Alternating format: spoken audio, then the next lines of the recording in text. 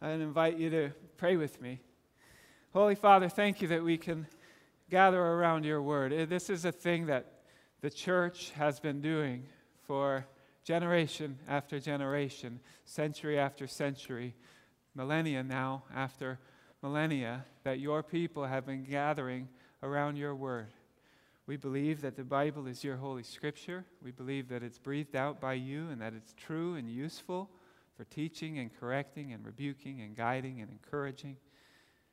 And so I pray now that you would speak to us through your word. I pray now that we would be formed, shaped through the truth of your scripture. I invite you now, Lord. You are the potter and we are the clay, and so put your fingerprints on us. Shape us and guide us and form us into the vessels, the useful vessels that you desire us to be. Equip us to be your people, your church, proclaiming your kingdom to the world. We pray this in Christ's name. Amen. Well, this morning is an introductory sermon to a brand new series in the book of 1 Thessalonians. I always get excited whenever I start a new book of the Bible, whether that's in my personal devotions, just starting to read a new book of the Bible, or whether that's preaching a new series, which we're starting today. The reason I get excited about that is because I am excited to see God in new ways, right? I've read the whole Bible. I'm sure you've read the whole Bible, and yet when we read and reread and dwell on it and meditate on it, we see new things. We behold new things in God's Word. We never come to the bottom of it. We never come to the end of it. And so I'm eager to see God in new ways. I'm eager to deepen my knowledge of who God is and eager to grow in my love for God, and I believe all of those things will happen during this series. Thanks, buddy. Not because I'm a great preacher, I don't think that, but because our God is a great God, and because He is pleased to bless the preaching of His Word to shape His people, and that is what I am counting on. God to show up, God to do His work through the preaching of His Word.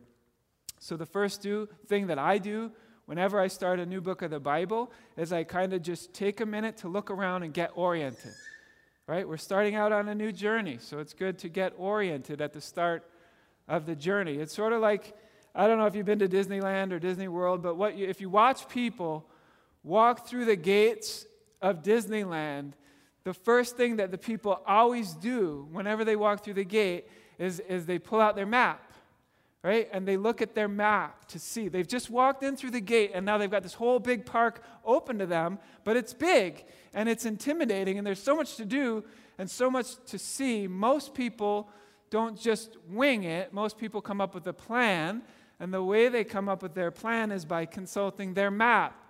They want to know where they are, and they want to know where they can go and what they can do.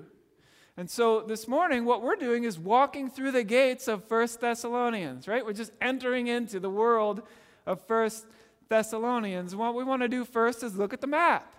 Get oriented. Think a little bit about the context of this book, and then just do a little brief flyover and think about the content of this book as a way of introduction to this series. So the first thing that I always ask a book of the Bible, whenever I start reading it, I always ask, what do we have here? What are we reading? What are we looking at? What type of literature is this? Right? Is it a historical narrative, giving us true historical facts about things that happened in the past? Or is it a parable? Right? Not a literally true story, but a story that's telling us something that is true through a parable. Or is it a poem? Is this a poem, either from the Psalms or from some other part of Scripture where God is a poet? Or is it a prophecy? Or is it an epistle? Are we holding a letter? Or is it something else? So we want to know what type of literature we're reading. And the reason that we want to know that is because that will impact the way that we interpret the text. Right? You interpret different kinds of literature differently. It's all God's Word, and it's all true, but you interpret it differently depending on what type of literature it is. For example, if you're reading the newspaper, and if you read in the newspaper a headline that says, "Last night the pirates slaughtered the twins," Right? You might be inclined to think that there was some sort of tragedy on the high seas. What? The pirates are slaughtering twins? But if you look closer, you see that you're reading the sports page. And if you're reading the sports page, you will interpret those words differently than if you read them on the front page. And the reason is because of genre. You read articles about sports differently than you read articles about other things. Poems can convey deep and profound truths, but they do so in a way that's different from how a historical book would convey the truth. That impacts the way we interpret them. So in this case, we're in 1 Thessalonians. In this case, what we have here, what we're looking at, the genre, is a letter. We're reading someone else's mail, except not really, because this is for us too. So we're reading a letter. 1 Thessalonians is one of Paul's very first letters that he wrote, at least that we have. It was written around the year 50, which means that it was written a little less than 2 decades after the resurrection of our Lord Jesus Christ. A little less than 2 decades. So if you, just as a side note, if you have bought the lie that there is this massive gap between the life and death and resurrection of our Lord Jesus Christ and the writing of the New Testament, you have been misled. That is not the case. The books of the New Testament were written within a generation of the earthly ministry of Jesus, and 1 Thessalonians was one of the first ones to be written. Okay, it's a letter. When we have a letter, we have half of a conversation. Right? That's what you get in a letter, is one half of a conversation. And so the more context that we can get regarding the circumstances of the letter, the better. Right? Maybe you've had this experience where you're engaged in a long and deep conversation about an important topic that matters to you and matters to the person you're talking to, and then a third person walks up and joins in, like maybe an hour into the conversation. That person doesn't know what's been said already, and so that person raises questions that you've already addressed and moved on from, and now you need to go back and bring that new person up to speed so that they can participate in the conversation in a meaningful and relevant way. That's us in this conversation, right? Paul is having a conversation with the church at Thessalonica, and now we're, basically 2,000 years later, just joining in. So we need to take a little time and get brought up to speed. And thankfully, the Bible provides us with some of the background information about this conversation. We find this background information in the book of Acts. So we're going to look there, as well as we'll look at the actual letter of 1 Thessalonians a little bit, but mostly this morning we're looking at Acts so we can get context for this letter. So I'm going to look at the first 4 words of 1 Thessalonians, and then we're going to look in Acts to see what we can find out about it. The first 4 words of 1 Thessalonians say this: Paul, Silvanus, and Timothy. That's how it opens. Paul, Silvanus, and Timothy. 3 names, 4 words. So it's a letter written by Paul, but it's actually written from 3 men. So we need to ask ourselves, who are these guys? Who are Paul, Silvanus, and Timothy? And Acts is the book of the Bible that can help answer that question. So let's go there. If you either pull a pew Bible out of the seat in front of you, or if, even better, if you brought your Bible from home. If you're in a pew Bible, then we're in Acts 15, which is page 897. 897. And I'm going to start in verse 36. Acts 15, starting in verse 36. Sometime later, Paul said to Barnabas, "Let us go back and visit the believers in all the towns where we preach the word of the Lord and see how they are doing." Barnabas wanted to take John, also called Mark, with them. But Paul did not think it wise to take him because he had deserted them in Pamphylia and had not continued with them in the work. They had such a sharp disagreement that they parted company. Barnabas took Mark and sailed for Cyprus, but Paul chose Silas and left, commended by the believers to the grace of the Lord. And he went through Syria and Cilicia, strengthening the churches. So Paul and Barnabas used to be a team, but they have a disagreement, that's what the Bible says, they have a sharp disagreement. And as such, the disagreement was over who should join them and whether or not this guy, John called Mark, should join them.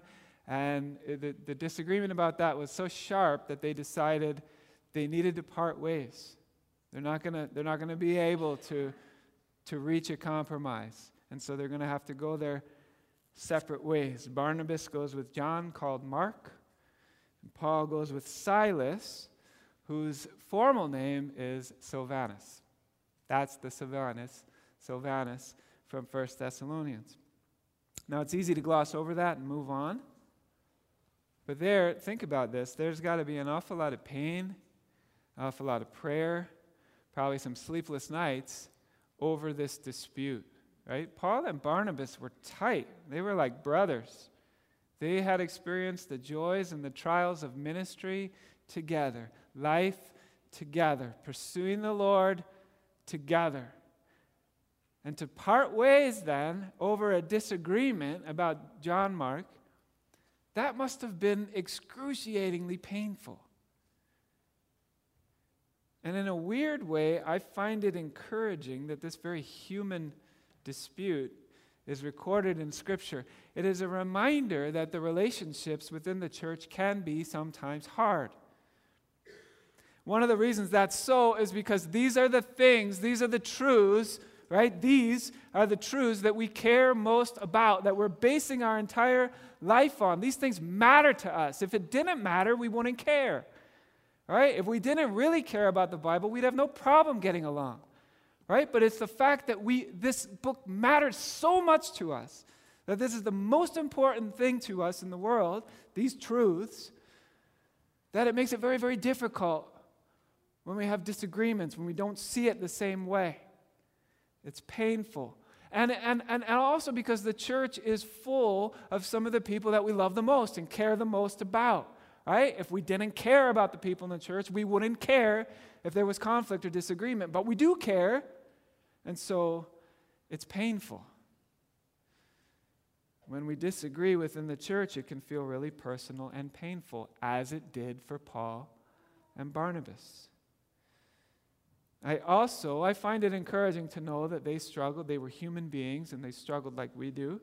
I also find it very encouraging to know that Paul and John Mark reconciled and restored their relationship by the time they came to the end of their lives. How do we know that? Well, at the end of Paul's very last letter, 2 Timothy, he may have written more letters, but that's the last one that we have. 2 Timothy, he's at the end of his life, right? He's wrapping things up. His own metaphor is that at this point in his life, he's folding up the tent, rolling it up, packing it up, and ready to go home. You know that feeling? We just did that. We were in Radium camping.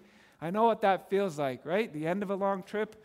It's been good, and you're thankful, or you're tired, right? And you pull down the poles, and you fold up the tent, and you wrap it up, and you pack it up, and you're going home. That's the metaphor Paul uses for his whole life in 2 Timothy. The time for my departure has come. I have fought the good fight, right? I have finished the course. I have kept the faith, and the time for my departure is here. That's what he says at the end of 2 Timothy. He's rolling up the tent.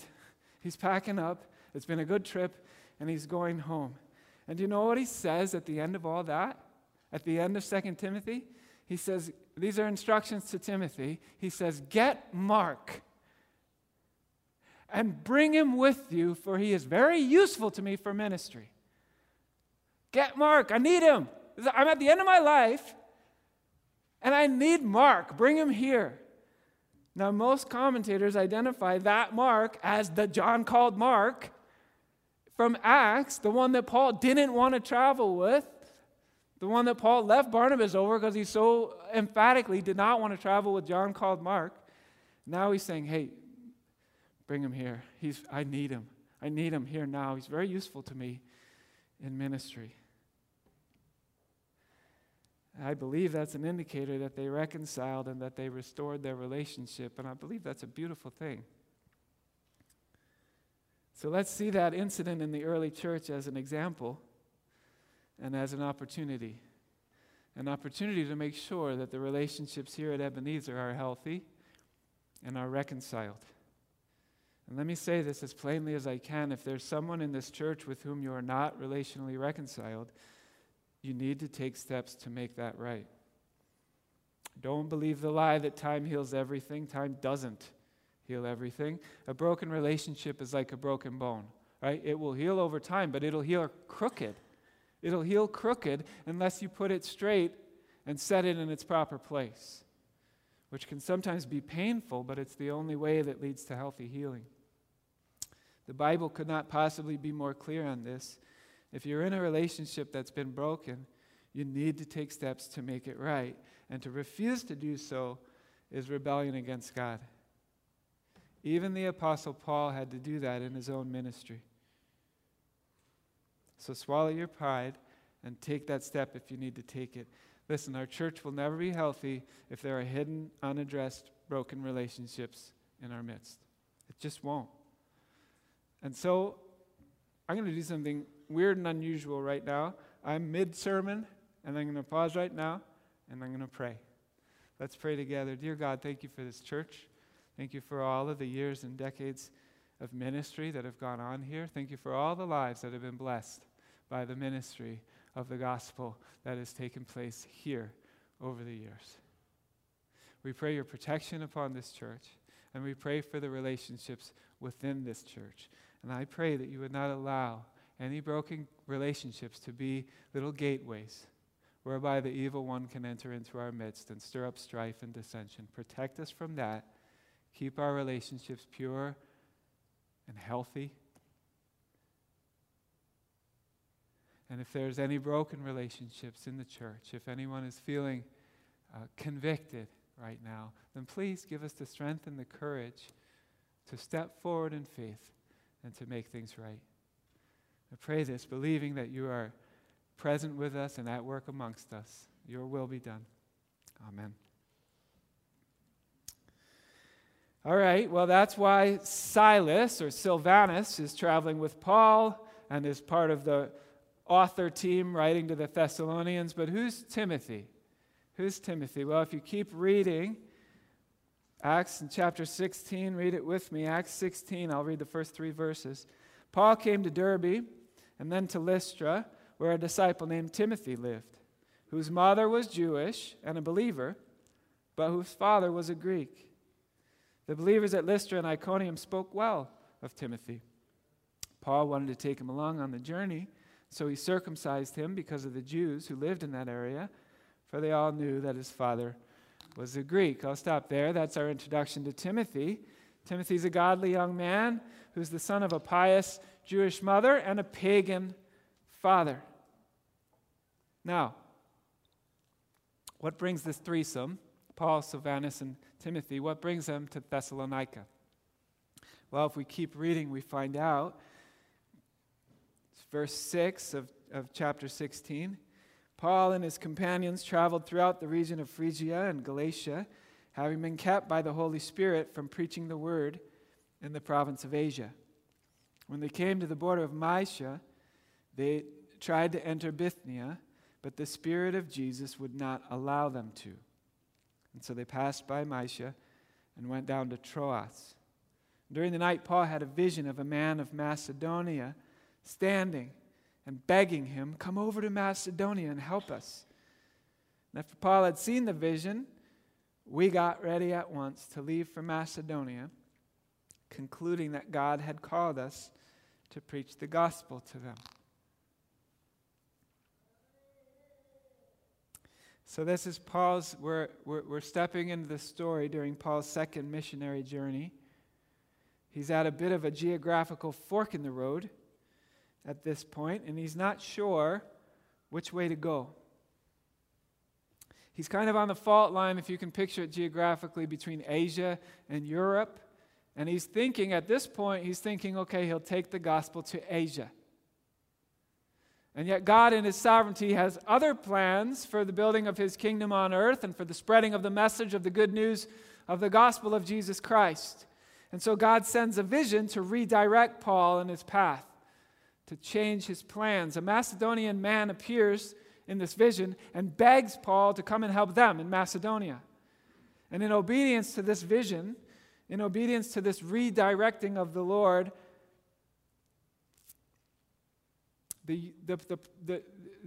geographically the area of Europe and really basically the history of the whole world is altered according to God's sovereign will, right? The history would be very different if Paul had proceeded on to Asia, but he didn't. He got redirected and he went to Macedonia according to God's will. Now, where and what is Macedonia? Well, Macedonia is not a city, it's not a country, it's a whole region within Greece, which in Paul's day, the region of Macedonia was under the Roman Empire, under Roman control.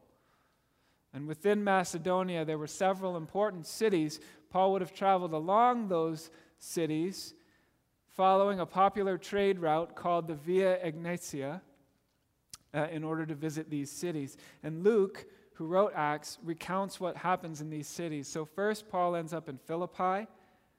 Luke describes that in Acts 16. We don't have time to linger there now, but he describes Philippi as a leading city in the district of Macedonia and a Roman colony.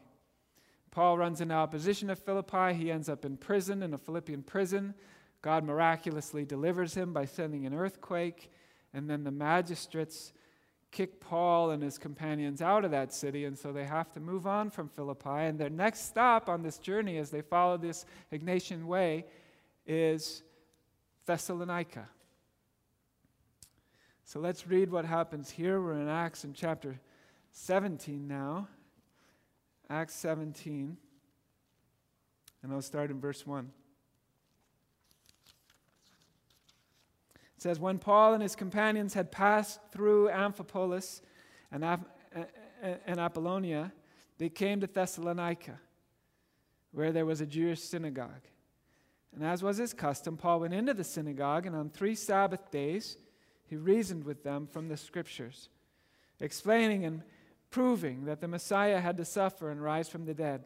This Jesus I'm proclaiming to you is the Messiah, he said. And some of the Jews were persuaded and joined Paul and Silas, as did a large number of God-fearing Greeks and quite a few prominent women. But other Jews were jealous. So they rounded up some bad characters from the marketplace, formed a mob, and started a riot in the city. And they rushed to Jason's house in search of Paul and Silas in order to bring them out to the crowd. But when they did not find them, they dragged Jason and some other believers before the city officials, shouting, "These men who have caused trouble all over the world have now come here, and Jason has welcomed them into his house. They are all defying Caesar's decrees, saying that there is another king, one called Jesus." When they heard this, the crowd and the city officials were thrown into turmoil. Then they made Jason and the others post bond and let them go. So Paul arrives in Thessalonica. What sort of city is this? What should we be picturing? When you hear that sentence, Paul arrives in Thessalonica, what are you picturing? In terms of size, it was a city of about 100,000 people. That sounds to us, to our modern ears, that sounds like kind of a mid-sized city. But it was actually, in those days, one of the largest cities in all of the first century Roman Empire. It was a big city, 100,000 people. And not only did lots of people live there, but it was a center for trade. It was a trading city, and so they had lots of foreigners moving through the city every single day. It was a big, busy, crowded city. I've already mentioned Thessalonica was right on the Via Egnatia, which was the most important trade route in the whole empire over land. You could take that road from there all the way to Rome if you followed it. And so lots of foreign traders passed through the town. And also Thessalonica was situated right on a beautiful harbor. So it was a regular stop for traders both by sea and by land. In terms of the economy, not only did the city bring in vast sums of money through its trade, but it was surrounded by very fertile and good farmland. It had a thriving mining operation, and it had a booming fishing industry. This was a wealthy city. If you're picturing Thessalonica, picture a busy, wealthy, crowded city. Politically, Thessalonica was the exception in the Roman Empire because it was a free city. Okay? Most cities in the Roman Empire were occupied by the Roman military. They were ruled over by the Roman government, but not Thessalonica. They controlled their own political affairs, even though they were part of the Roman Empire. They were given autonomy. They even minted their own coins. They had their own economy. Now, this dynamic is important to our story because you can imagine most cities and places within the Roman Empire were ruled over by the Roman government. This place was not. They had their own autonomy. They didn't want to lose it. They didn't want to do anything that might upset the Roman government and cause them to send soldiers in and take over. Right? So they had their freedom, but they were very concerned about keeping their freedom and not having any political turmoil or any riots or anything like that that would wreck their freedom. That's important as part of the backstory. Because the city was so cosmopolitan with so many people from so many different ethnicities coming and going, there were lots of different temples and places of worship within the city. Lots of religions were practiced within the city. Thessalonica was only 50 miles from Mount Olympus. Mount Olympus was where Zeus was worshipped. So lots of people who were making their pilgrimage to Mount Olympus to worship Zeus stopped by in Thessalonica. The most important religious rite that was practiced there, practiced by everyone, or supposed to be practiced by everyone there, was the worship of the Roman emperor. Everyone was free to practice whatever religion they wanted as long as they also, in addition to that, worshipped the emperor. Okay? Believe whatever you want to believe, worship however you want to worship, but just add to that worship of the emperor and you're good. And that is, of course, the one thing that Jews and Christians could not do. They couldn't worship the emperor and also worship the one true God. You can't do both. And so I hope now a concrete picture of Thessalonica is starting to emerge for us. It's a large, ethnically diverse city with a thriving economy, with political autonomy and spiritual plurality. Diversity was encouraged. The big thing that could get you into trouble was if you started to talk about exclusivity. If you dared to suggest that you cannot worship every God at the same time, that saying yes to the one true God means saying no to all the false gods. People didn't like that kind of talk. And when I think about those characteristics of Thessalonica in the first century, I'm struck by how similar to our own situation it is. Economically prosperous, politically stable, spiritually schizophrenic, willing to believe anything or everything as long as it's not exclusive, right? Everyone can believe what they want to believe, just so long as you don't say that there's something as exclusive, objective truth. Now, when Paul arrived into this city, he headed right for the synagogue, which is what he always did. Why is there a synagogue in Thessalonica? Well, it's because of this is a big fancy word, it's because of the diaspora. The diaspora, what that is that Jewish people used to live in the Promised Land, but as you know, there were times throughout their history when they were attacked and defeated and kicked out of the Promised Land and taken captive to foreign places. And some of them stayed there even after others returned back to the Promised Land. And as a result, there were Jewish people spread throughout the Roman Empire, all throughout. And those pockets of Jewish people established synagogues where they could come on the Sabbath and study the Scriptures and worship God and pray together and experience fellowship. So think about that. God in His sovereignty established these little outposts throughout the Roman Empire where the Old Testament Scriptures are being studied and believed. Scriptures in which the coming Messiah is prophesied and anticipated. And so when Paul would arrive into a town, any town in the Roman Empire, any good-sized town, he had a built-in audience ready to hear the gospel of Jesus Christ. Right? He was a Jewish teacher, a Jewish rabbi, so he could go to the synagogue, he could preach and teach, he could explain that Jesus Christ is the fulfillment of God's Old Testament promises. And inevitably, when he would come to the synagogue and preach that message, some believed that message, and some rejected it, some rejoiced, and some got angry. And that's exactly what we read in verses 4 and 5. It says, some of them were persuaded and joined Paul and Silas, as did a great many of the devout Greeks, and not a few of the leading women. But the Jews were jealous. And taking some wicked men of the rabble, they formed a mob and set the city in an uproar, and they attacked the house of Jason, seeking to bring them out to the crowd. Now remember what we said about Thessalonica being a rare, politically independent city within the Roman Empire. The last thing they want is some kind of religious uprising or political rebellion. That would be just begging for the Roman government to step in and take over. And so these angry Jewish people who don't like Paul's message drag these early Christians in Thessalonica before the city authorities, and they make a political accusation, not a religious one, a political accusation. Right? They say these men who have turned the world upside down have come here also. And Jason has received them, and they're all acting against the decrees of Caesar. They're acting against the decrees of Caesar. And they're saying that there's another king, Jesus. And as a result, Paul and his companions have to flee Thessalonica in the middle of the night. They go to Berea. Guess where they go? They go immediately to the synagogue in Berea. And they begin all over again, proclaiming the good news of the gospel of Jesus Christ and planting a church.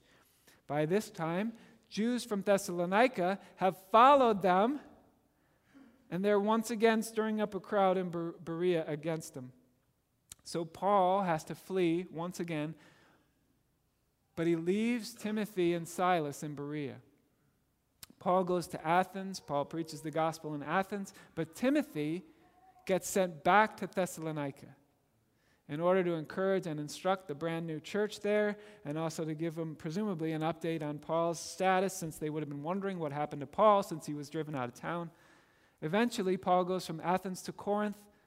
He plants a church in Corinth. He spends 18 months in Corinth, and while he's there in Corinth, Timothy joins him. Timothy comes and brings the verbal report from Thessalonica to Paul in Corinth. That report from Timothy contains good news of the faith and love and steadfastness of the church at Thessalonica, despite all the hardships that they're facing.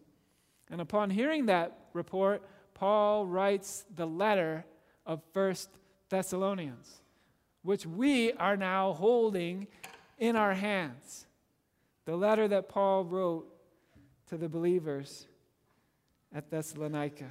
It's a letter of thanksgiving. It's a letter of encouragement for this church in the midst of all their hardships. Now remember, Paul he's been persecuted there. He's been threatened. He's been run out of town for preaching Christ, for planting a church in Thessalonica. Those believers are still there in that context. They're living it out day in, day out in that environment that is so hostile to the exclusive message of Jesus Christ. And so you can imagine what a comfort it is to have this letter, a letter of encouragement and instruction from the man who, not that long ago, had been physically right there with them in their midst and had planted the church.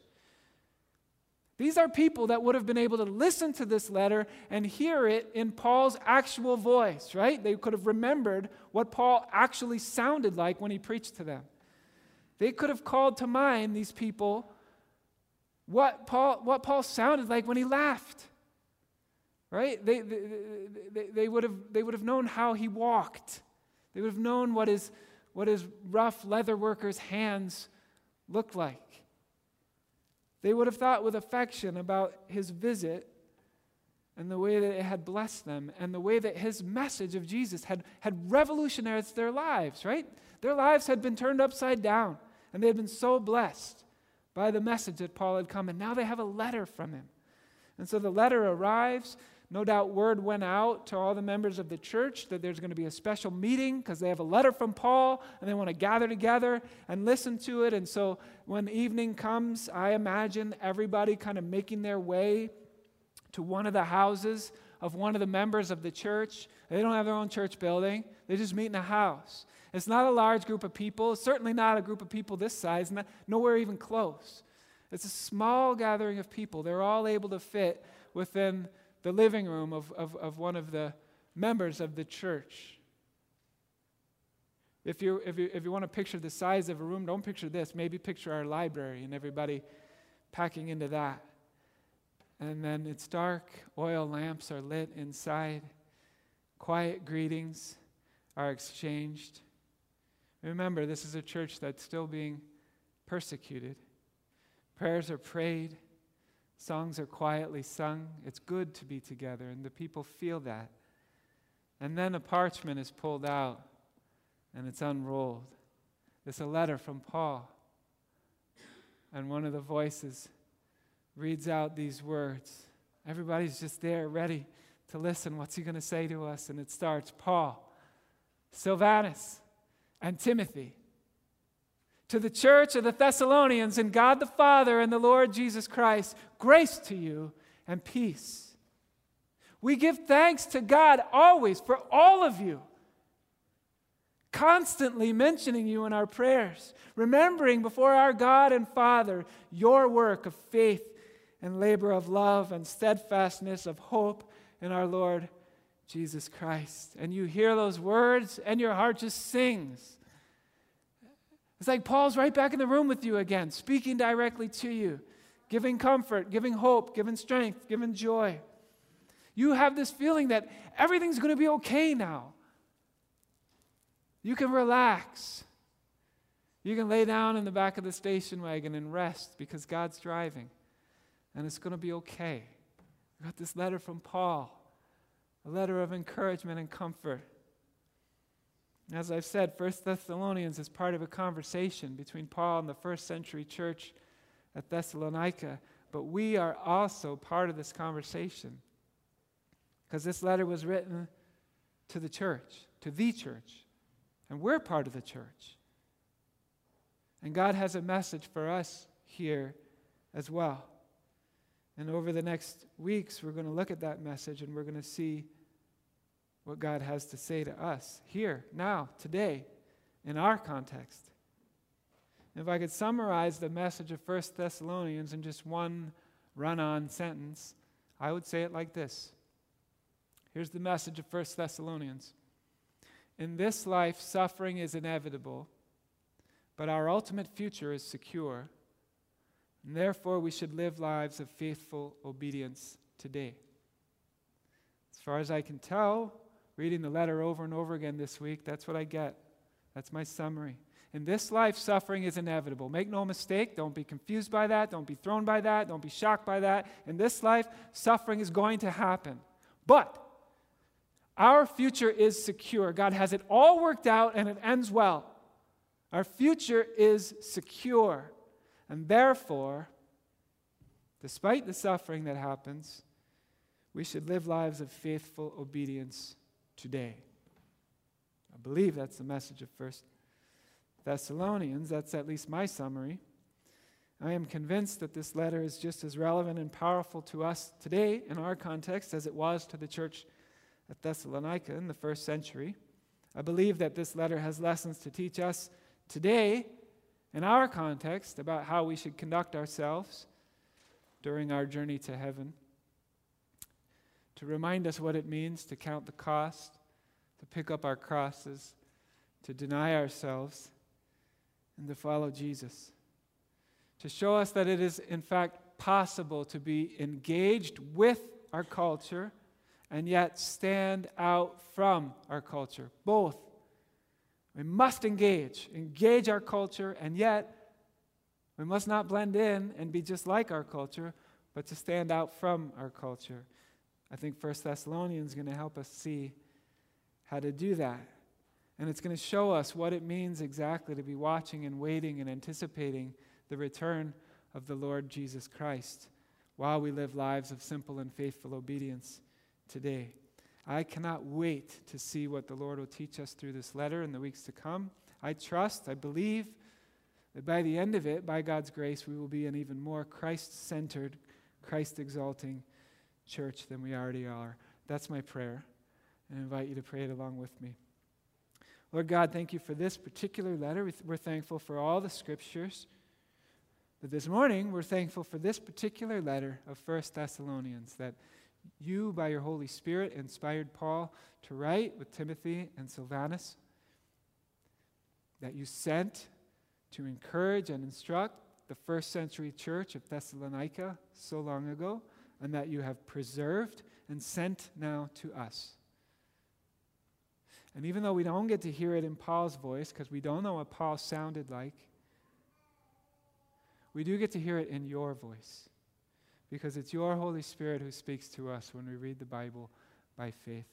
And so I just pray, Lord, as we start this journey, as we walk through these gates, as we begin to look around and think about what all's here, as we get oriented, Lord, I pray that you would use this letter in our life as a church to continue to shape and form us, to make us a Christ-centered church, to make us a Christ-exalting church, to empower us to live lives of simple, faithful obedience today while we watch and wait and anticipate the sure and certain return of your Son and our Savior Jesus. Amen.